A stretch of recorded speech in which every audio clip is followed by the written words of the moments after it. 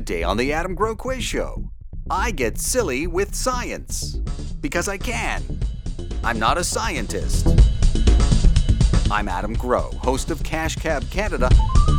I'm also a stand-up comedian. This is my daily trivia podcast of the Adam Grow Quiz Show.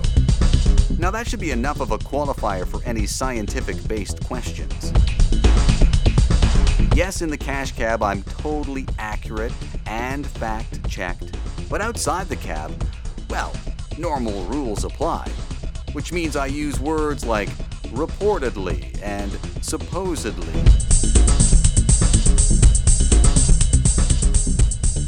Apparently, room temperature is not a uniformly defined scientific term.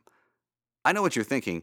How am I supposed to answer a question involving room temperature if I don't know the exact measurement of room temperature? For scientific calculations, room temperature is usually taken to be either 20 or 25 degrees Celsius, 68 or 77 degrees Fahrenheit. If you want to be really precise, room temperature is when you're comfortable without a sweater, but your slushie still gives you a brain freeze. What is the only metal that is liquid at room temperature? Is it ice creamium? That's pretty liquid at room temperature. Terminator Titanium. Remember the bad guy from that film? He was liquid metal. Ozzy Osbournium. That's liquid metal. Or mercury.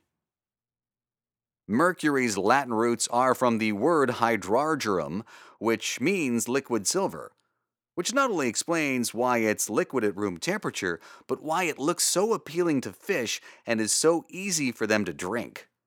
And that's why some fish have high mercury content. Remember, I'm not a scientist. Apparently. Check me out anytime at adamgrow.com. And thanks for playing the Adam Grow Quiz Show.